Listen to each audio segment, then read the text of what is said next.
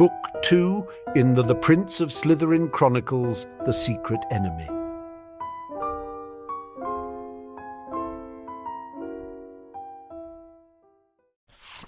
Chapter 24, Family Dysfunctions, Part 1, 27th of October, 1992. Somewhat surprisingly, Jim's month-long detention passed without incident, other than the boy's obvious signs of exhaustion. Rather stoically, he'd incorporated 10 hours of detention spent mainly scrubbing various parts of the castle into his weekly schedule without dropping anything else, including schoolwork, 12 hours of Quidditch practice, 5 hours of ping-pong practice — he was getting rather good at the game — and 2 hours spent on exercise every morning. He also became more diligent in his studies and actually regained almost half the 50 points his prank had cost Gryffindor House. Unbeknownst to anyone else, he also continued to spend an hour a day meditating on the exercises contained in the occlumency book he'd gotten from Peter Pettigrew. Those exercises helped him remain calm in the face of the hostility he still drew from his fellow students. But he had to visit Madame Pomfrey 3 times for potions to soothe the burning sensation he now continually felt in his stomach and chest. He had also taken to discreetly purchasing pepper-up potions and calming draughts from an enterprising 7th-year Ravenclaw, who was happy to brew such potions in his spare time if the price was right. Ironically, it was for Harry that the month of October suddenly became more stressful. The week after the Boggart incident, he met again with Snape and his mother for lunch. However, while she had been content with small talk and personal questions of a mundane nature during their first meeting, the second saw the woman diving headfirst into some very probing questions about how the Dursleys had treated Harry. Admittedly, the questions were presented in a style that Gryffindors might consider subtle, but to any Slytherin worthy of the name, they were blunt and invasive. Halfway through the meal, Harry made an excuse to leave early. He also made excuses to avoid every subsequent request by his mother for follow-up lunches. Eventually, Harry finally approached Snape, who, with some embarrassment, admitted that he had revealed to Lily Potter the existence of an Aurors report about his last night with the Dursleys, one James Potter had apparently concealed from her. Snape and Harry both assumed that her sudden interest in his upbringing meant she now knew that he had been intentionally thrown out into a doxy swarm by the head of the family in whose care she had left the boy all those years ago. While Harry's vindictive side took a certain amount of pleasure in whatever guilt Lily might feel over the matter, his more pragmatic side did not want Lily or anyone else looking too closely into what might have influenced Vernon in his homicide attempt. On October 25th, Jim's detention ended. With obvious reluctance, McGonagall returned his cloak, admonishing the boy that if he were caught using it without a very, very, very good reason, he would earn a historic number of point deductions. She also advised Jim that Mr. Filch now knew of his cloak and that Mrs. Norris would likely be able to detect him even if he were invisible. He accepted her comments gracefully and passed the news about Filch and Mrs. Norris on to his friend Ron, who shook his head once more at the unfairness of it all. Today, both Harry and Jim were summoned to the headmaster's office just after their Dada class ended. Apparently, Lockhart had not been sacked over the werewolf lecture after all. The password to Harry's bemusement was jelly babies. Dumbledore's sweet tooth and its effects on his password choices were well known among the Slytherins. The two entered his office together, and they were both surprised to see Lily and James Potter present, along with McGonagall and Snape. All of them, including the headmaster, looked rather grim. "Thank you both for coming so promptly. Harry, Jim, please take a seat." The old man gestured to 2 empty chairs. As he sat, Harry examined everyone's faces. Snape's, of course, was an impassive mask, but everyone else showed signs of varying degrees of emotional strain. Finally, Dumbledore spoke. "Harry, we asked you here today to discuss some matters pertaining to the Dursleys." The boy stiffened, his occlumency shield smoothing his own face down into a mask of self-control that mirrored his head of house. "I don't see what's necessary to discuss, sir." I assume that everyone here has some knowledge of how the Dursleys treated me. But I don't live with them anymore, and I'll be perfectly content to not ever think of them again." "I fully understand that, my boy," Dumbledore said. "However, we all felt it important to make you aware of recent events." "Recent events, sir?" he said suspiciously. Dumbledore nodded over in James's direction, and the younger man addressed his son with obvious reluctance. "Harry, Vernon Dursley passed away late last night." There was a yawning chasm of silence that lasted for almost 4 full seconds, interrupted only the soft whirring of various devices and doodads on the shelf behind Dumbledore's desk. "Oh, what?" Harry said in a flat voice. "It appears to have been a second heart attack, Harry," Lily said. "He was a very sick man who nearly died after his first attack in July, and it seems that he didn't do a good enough job of following his doctor's orders about taking care of himself, particularly where his medication was concerned. This is actually fairly common among older Muggle heart attack patients, and especially obese ones." "You said it appears to have been a heart attack," Harry said in a low, quiet voice. "Has he been checked for other causes?" James and Lily looked at each other for a second before James spoke.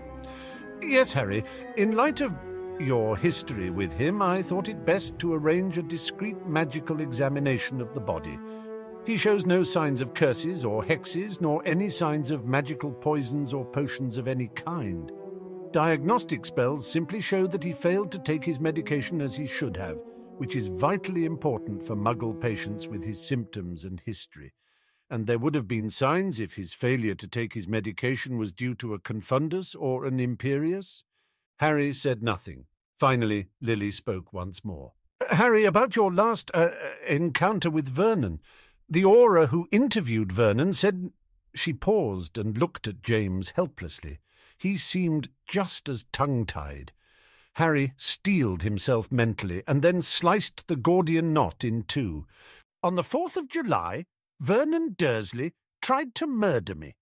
I was already safe inside the house's wards when the Doxies got to it, but the sight of them clawing at the windows frightened the Dursleys and caused Vernon to go berserk.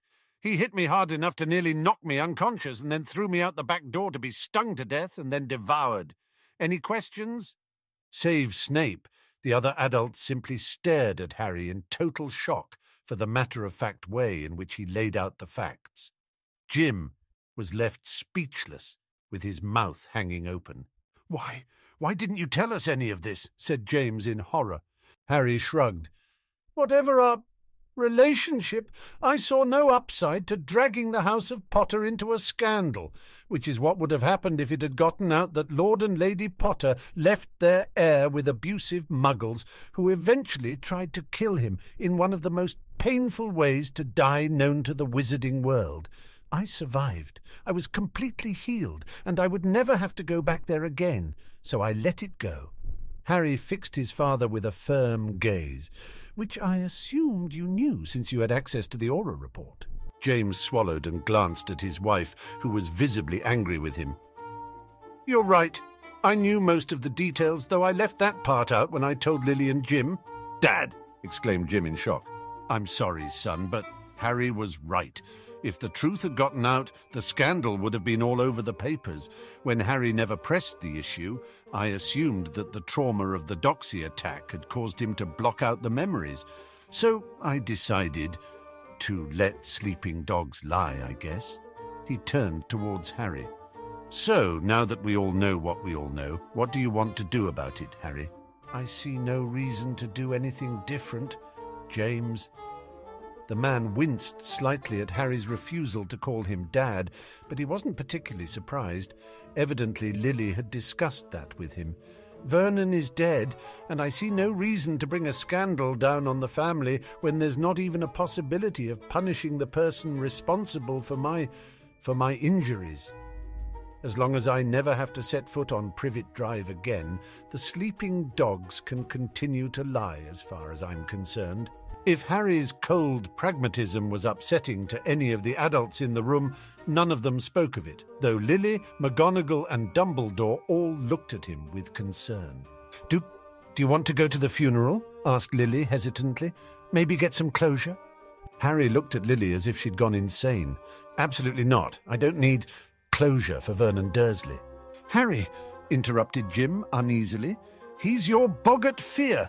Then Jim flinched from glare Harry gave him. I mean, maybe going to the funeral will help you get over your fear of him.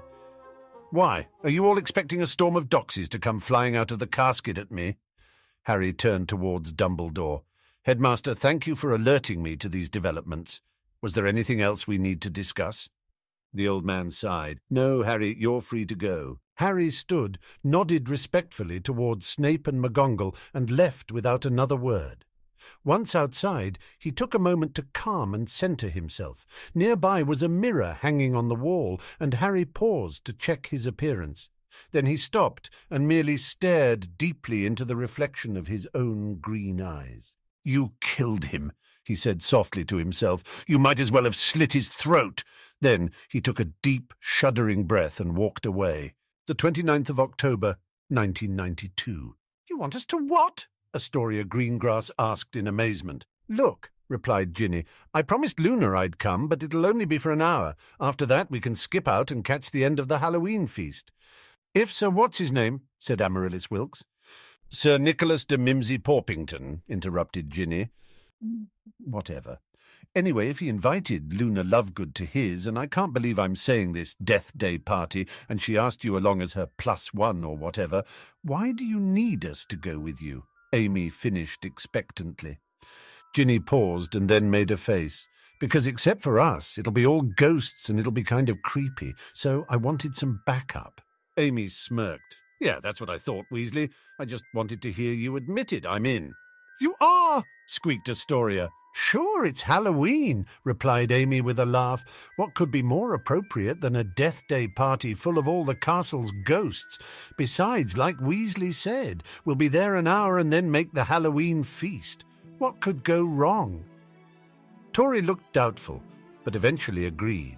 Ginny was pleased, although the way Amy said, what could go wrong, suddenly reminded her uncomfortably of Blaze's constant lectures about the gods of irony. The 30th of October, 1992. On Friday, Harry and Theo made their way down to the edge of Black Lake, where Neville was waiting under the tree that was their usual meeting spot. What's up? Harry said. Theo said you wanted to talk to me about something personal. Yeah, said Neville with a wry smile. Actually, the truth is, Theo wanted me to talk to you. He said you were being moodier than normal since you heard about your uncle dying, and he thought you needed to speak to someone you could actually trust without all the Slytherin bullshit. His words, not mine. Harry turned towards Theo, who merely shrugged. It's the truth, isn't it? Harry frowned at his two best friends in annoyance, and then he sighed and sat down next to Neville. I'll leave you guys to it then, said Theo as he started to head back to the castle. Stay, Theo, said Harry. I want you to hear this too. Honestly, I need to get this off my chest to somebody, and there's really only 4 classmates I trust here at Hogwarts, but Hermione doesn't know any occlumency, and Blaze, well, he's a friend, but his mum has some sort of weird prophetic agenda for me, so I can't trust him with anything really sensitive, and this is really sensitive. Harry's best friends looked at each other. Then Theo sat down on the other side of Harry, who surrounded the trio with the most impressive privacy charms he knew before telling them everything, about how the Dursleys had treated him, about how every Muggle treated him, about how Vernon had deliberately tried to kill him with the doxies, about how, in Harry's mind, both Vernon's actions and his death were almost certainly the result of the stress of sharing a home with Harry and his mysterious, fear-inducing aura. Harry, said Neville, you can't think that way. Even if something's been done to you that affects Muggles, it can't have been anything you did. You must have been a baby when it started. I know, Nev, said Harry, as he stared out at the lake, idly rubbing his scar. But I hated Vernon Dursley for so long. There were times when I wished him dead, and now it's happened, but only after I learned that it may never have been his fault at all. I'll never know what the real Vernon was like, or how he'd have treated me if I didn't have this whatever it is. He turned to look at his friend. And that's without addressing Lily. How am I supposed to tell her that there's some defect in me that may have driven her sister partially insane and may have killed her brother-in-law. And should I tell her while things are still so bad between me and James? I don't believe for a second that he's really accepting me. He admitted that he had Vernon's body checked for dark magic. I have to assume that if he'd found anything magical in Vernon's death, he'd try to pin it on me. The trio was silent for a moment. Then Theo spoke.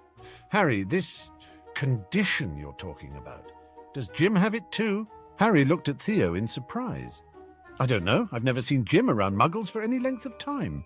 Well, it seems to me that if you both have it, James can't possibly claim it's something exclusively bad about you. Not to mention, I think it would be easier to find a cure or counterspell or whatever if the healers have a pair of twins to compare and study. Theo's right, said Neville excitedly. If it affects him too, then it's probably some sort of boy-who-lived thing that you just got caught up in. You said you can see the effects on Muggles almost immediately.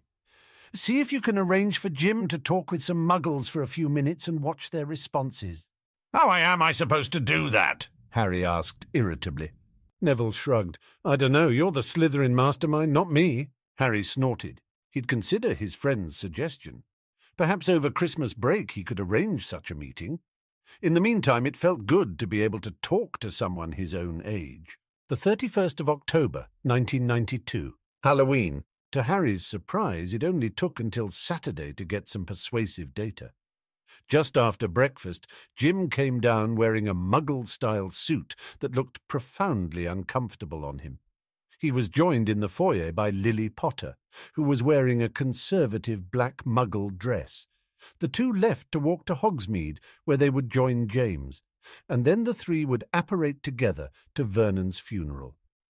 That Vernon Dursley's funeral was on Halloween was strangely appropriate in Harry's opinion. When the trio returned 2 hours later, Jim was sporting a black eye. Apparently, they'd been at the funeral service for less than 2 minutes when Dudley saw Jim, assumed he was Harry, and screamed out, "Mum, the freak's here!" loud enough for the whole room to hear. Despite the Potters' protests that Jim was not Harry and that Harry chose not to come, Vernon's grieving sister Marge started screaming obscenities and moved to strike Jim with her cane. Things quickly spiraled out of control, and the Potters were forced to withdraw, but not before Jim and his father both took some licks, including a haymaker punch to the head for Jim courtesy of his hysterical and brutish cousin.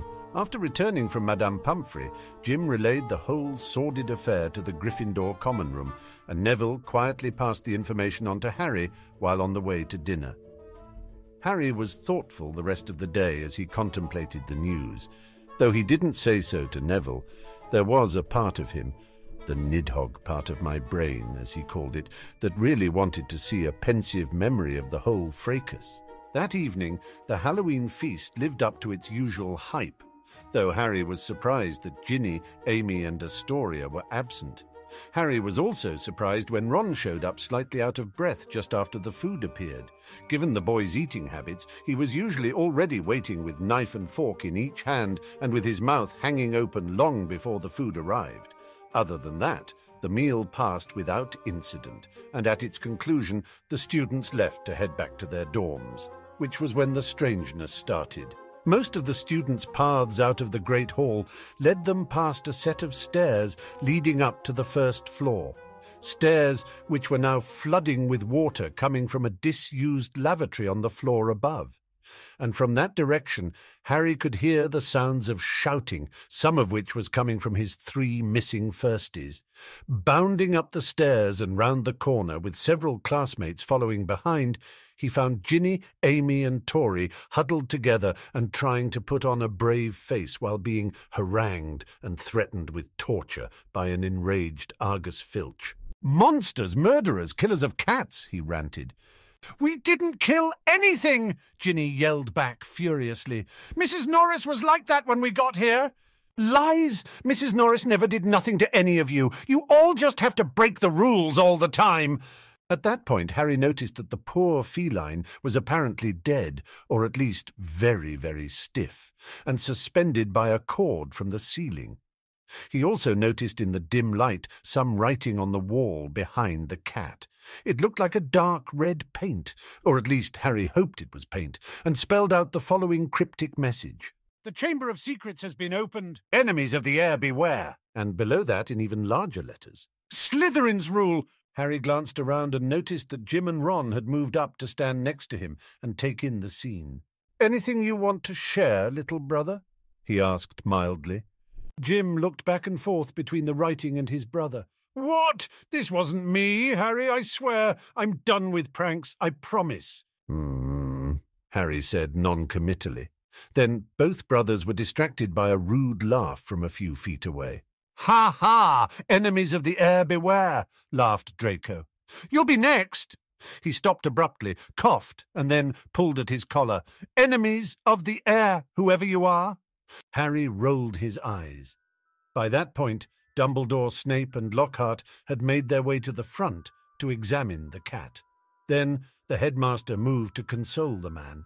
"Mr. Filch, Mrs. Norris is not dead, but merely petrified. She can be restored through a potion that Professor Snape can prepare from distilled mandrake root just as soon as the mandrakes growing in the greenhouses reach maturity. As for these young ladies, I assure you that whatever force petrified your cat was well beyond the skill of any first year, indeed beyond the skill of most seventh years." At that point, Luna Lovegood came around the opposite corner, stopped, and took in the scene, which included a crying man clutching a petrified cat, a wall covered in a threatening message, possibly written in blood, and a large mass of Hogwarts students with expressions ranging from curiosity to horror. She winced slightly as her eyes passed over Harry and Jim standing next to one another. Then she turned to her 3 Slytherin friends. "I see why you left early," she said brightly. "This looks much more exciting than Sir Nicholas's poetry reading." Soon after, the headmaster commanded that all the students return to their dorms for the evening. As they left, Lockhart pulled Dumbledore and Snape aside.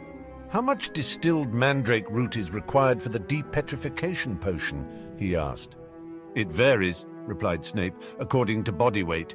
For a human, from 4 to 6 drams, depending on size. For a cat, 1 dram will likely suffice, though we have none at all in stock." "I have 5 drams," Lockhart responded. "I keep it on hand for my lectures about pixies and other creatures with paralytic attacks, though this appears to be much more aggressive than any of the creatures I'd prepared for." "We would be appreciative of your donation, Gilderoy," said Dumbledore. "It would mean a great deal to Mr. Filch if Mrs. Norris can be restored immediately instead of months from now." "Well, Headmaster, that's the thing," said Lockhart, after looking around to be sure no one was listening. "Do you really want to use my limited supply now on Filch's cat? Or are we sure that this isn't going to happen again, only next time with a student?" Dumbledore and Snape merely looked at one another pensively. 30 minutes later, Harry stopped in front of the entrance to the prince's lair, with Draco, Blaise, Theo, Missy, and Marcus all following behind him. "Mouldy shorts," Harry said authoritatively. Draco looked at him sharply. "Really?" "I'm sorry, Draco," Harry replied testily as he crossed through the black entryway into the lair. "Does my lack of respect for your father's old boss offend you?" Draco said nothing as Harry walked around the table and flicked his wand towards the fireplace. In response, the enchanted logs within burst into flame. Then he and everyone else took a seat, leaving the Hydra throne empty. Harry turned to face his classmate. "So, Draco, here we are again. Of course, I can easily change that password if you don't see any benefits to having access to this room." Draco looked around at the massive library. According to Harry, most of the books were still warded against touch, but not all. Of course, the books were only a practical benefit. Even a fool could see that this room was where all the power in Slytherin House would reside, at least as long as Harry Potter was around to command it. "Go on." "The heir. What do you know?" Draco's eyes widened. "You don't know about the heir of Slytherin. Remarkable, considering how you've been lauding your princely status over us all." "No, Draco. I've just been lauding my natural superiority over you and the other Death Eater spawn. As far as most people are concerned, I'm a kick-ass chaser and all-around smartass who's otherwise flying under the radar." Draco's forehead creased in confusion at the mention of radar. Harry sighed. Never mind. Let's just say that I'm generally discreet in my actions, a concept which is still beyond you. I mean, seriously, would you really have blurted out, "You'll be next, mudbloods," in front of 3 professors and dozens of fellow students if you hadn't taken an unbreakable vow forbidding it? Draco blushed slightly at having his lack of discretion pointed out. Meanwhile, Harry turned his attention from Draco to the vacant throne to his left. Then he hissed loudly at it, and the Hydra's 9 heads sprang to life. To everyone but Harry, it was still a startling display. Harry conversed with several of the heads, mainly the cobra and the 3-headed rune spore, it seemed, for about a minute before turning back to his fellow Slytherins. Right, the Hydra's never heard of anyone who claims the heir of Slytherin as a title. In fact, the Runespore is quite certain that there hasn't been a student who could legally claim to be one of Salazar Slytherin's heirs since 1588. Also, something about King Philip II and the Spanish Armada. Blaise, could you do a bit of research on that in the next day or so? On it, Blaise said, as he pulled out some parchment and made himself a note. Now then, Draco, do you have anything useful to add? Asked Harry with some asperity. Draco started to say something insulting, but then thought better of it. There was a story my mother told me when I was a child. When my grandfather, Abraxas Malfoy, was at Hogwarts, there were a number of incidents in which several Muggle-borns were attacked, and eventually one was killed. There were no more incidents after that. According to the story, the attacks were by a monster that had been left by Salazar Slytherin in a secret room called the Chamber of Secrets, so that one day his rightful heir could use it to purge the school of Muggle-borns. He hesitated and thought. Obviously, though, that's inconsistent with the man you say that Salazar Slytherin was. Yes, said Harry firmly. Yes, it is. He turned back to the Hydra and hissed back and forth with it some more. Towards the end, Harry's hissing became a bit heated, and in response, the Runespore's responses became noticeably aggressive. Then Harry turned back to the group. Apparently there is, or at least was, a Chamber of Secrets, but information about it is limited to actual princes. I don't have full access, so the Hydra won't tell me anything beyond the fact of the Chamber's existence. Draco, when did these events from your grandfather's story take place? Draco thought for a moment. Late 30s to early 40, yes, I suppose. Harry stood up and examined the list of prior princes. The throne was vacant from 1914 to 1943, but the last chamber opening might have been during the tenure of Tom Marvolo Riddle. He paused and then looked around the group. Anyone recognize that name? Riddle's not a pure-blood name, is it? No one else had heard of any wizards named Riddle. Right, Theo, while Blaise is doing legal research, I'd appreciate it if you hit the old prophet records from 1937 through 1943. Merlin knows this school hides its secrets, but surely if a student died at the hands of a mysterious creature, it would have made the papers. Theo nodded and took notes of his own while Harry moved back to his seat. Now then, it seems to me that there's 2 possibilities. Either someone is actively trying to make Slytherin House look bad, or some idiot is unintentionally working to make the house look bad. So let's figure out what this is all about and put a stop to it before it gets serious. Questions? Are we sure it's not the git who lived? Asked Flint. I mean, Slytherin rules is the sort of crap he'd use in a prank to frame us for it. Harry shrugged. He's on my short list, but he denies it, and he's a terrible liar. Also, Dumbledore said that whatever petrified the cat had some powerful and highly illegal magic behind it, and I don't think that describes Jim at all. I'm thinking it's one of the dumber Slytherins trying to intimidate the other houses, one of the dumber Gryffindors trying to make us look bad, one of the smarter Slytherins trying to frame Jim by leaving a clue so obvious that only an idiot would assume we did it, or one of the smarter Gryffindors trying to frame Jim the same way. He's made quite a few enemies in his own house lately. No puffs or claws? Marcus asked. Harry shook his head. No Hufflepuff would perform a prank that involved petrifying a cat and hanging it up by its tail. And if a Ravenclaw figured out a petrification spell that flummoxed even Dumbledore, he wouldn't have used in a prank. He'd have published a journal article about it. The others laughed. Anyway, we have a place to start, so let's get to it first thing tomorrow. Well, those of us not stuck doing... Say, what does Lockhart have everyone doing tomorrow? Cross-referencing the runic structure of a portkey and a banishment charm, said Missy. Researching the history of memory charms in the 19th century, said Blaise. Reviewing my happiest memories in a pensive before we start Patronus work, said Marcus. Ping-pong, said Draco almost bitterly. Harry chuckled. You sound disappointed, Draco, but I am really curious to see what the heck Lockhart is up to with that. Oh, and by the way, I was rough on you earlier, but thanks for your help tonight. Draco's mouth twitched slightly. Don't mention it. Anything for the house. With that, the group broke up and headed to their respective rooms, leaving the prince's lair empty once more. The 1st of November, 1992. Just before dawn the next morning, Jim rose before his dorm mates, as was his practice. It was a Sunday, but the Hufflepuffs had the Quidditch pitch today, so for once he had some early morning free time. Given the previous night's excitement, he'd decided that he would find Harry today and insist on doing something with his brother. After the drama of Vernon's funeral, Jim felt he had some insights into how awful it was for Harry to grow up with that family, and he wanted to do what he could to help Harry work past it. More importantly, he wanted to reassure his brother that he had nothing to do with that prank from the night before involving Filch's cat and the graffiti on the wall that implicated the Slytherins. Jim was sure that if the two pooled their resources, they could get to the bottom of the mystery quickly. Then he laughed at the thought of Harry and himself getting together to solve a mystery.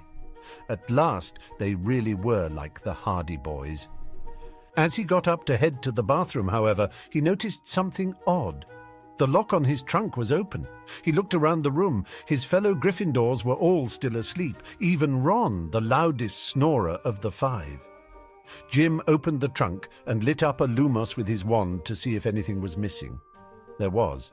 Jim normally stored his father's invisibility cloak within a moleskin pouch at the bottom of his trunk. The pouch was now gone, and in its place was a piece of parchment that had been folded over and sealed. Slowly he removed the paper and broke the seal. By the light of his glowing wand, Jim read the message it contained. Dear Git Who Lived, I so enjoyed your little prank last night.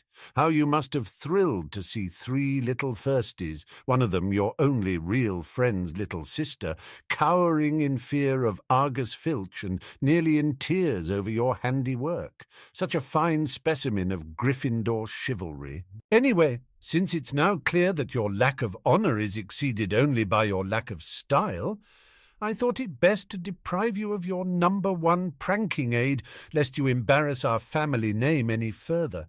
Good luck proving it was me. Sincerely, you know who. P.S. Slytherin's rule, Gryffindor's drool. P.P.S. Poof! As Jim read to the very last word, there was indeed a sudden poof as the letter in his hand disappeared in a gout of green flame. Jim stood there, still with a glowing wand in one hand, as he stared down into the trunk where his family's heirloom cloak was supposed to be. His gripped his wand so tightly that his knuckles cracked. Then he pushed that anger within him deep down into the pit of his stomach, like the occlumency book said. This time, however, he was surprised to find that there was just no more room, and the slow, burning brush pile he'd been maintaining for weeks now suddenly ignited into a blazing inferno. "I'll kill him," said the boy who lived, with an eerily calm voice that belied a rage that was already completely out of control. We hope you enjoyed this chapter. Please consider supporting our project by joining our Patreon linked in the description, or become a member here on YouTube, where you will get access to several additional chapters weeks before they release.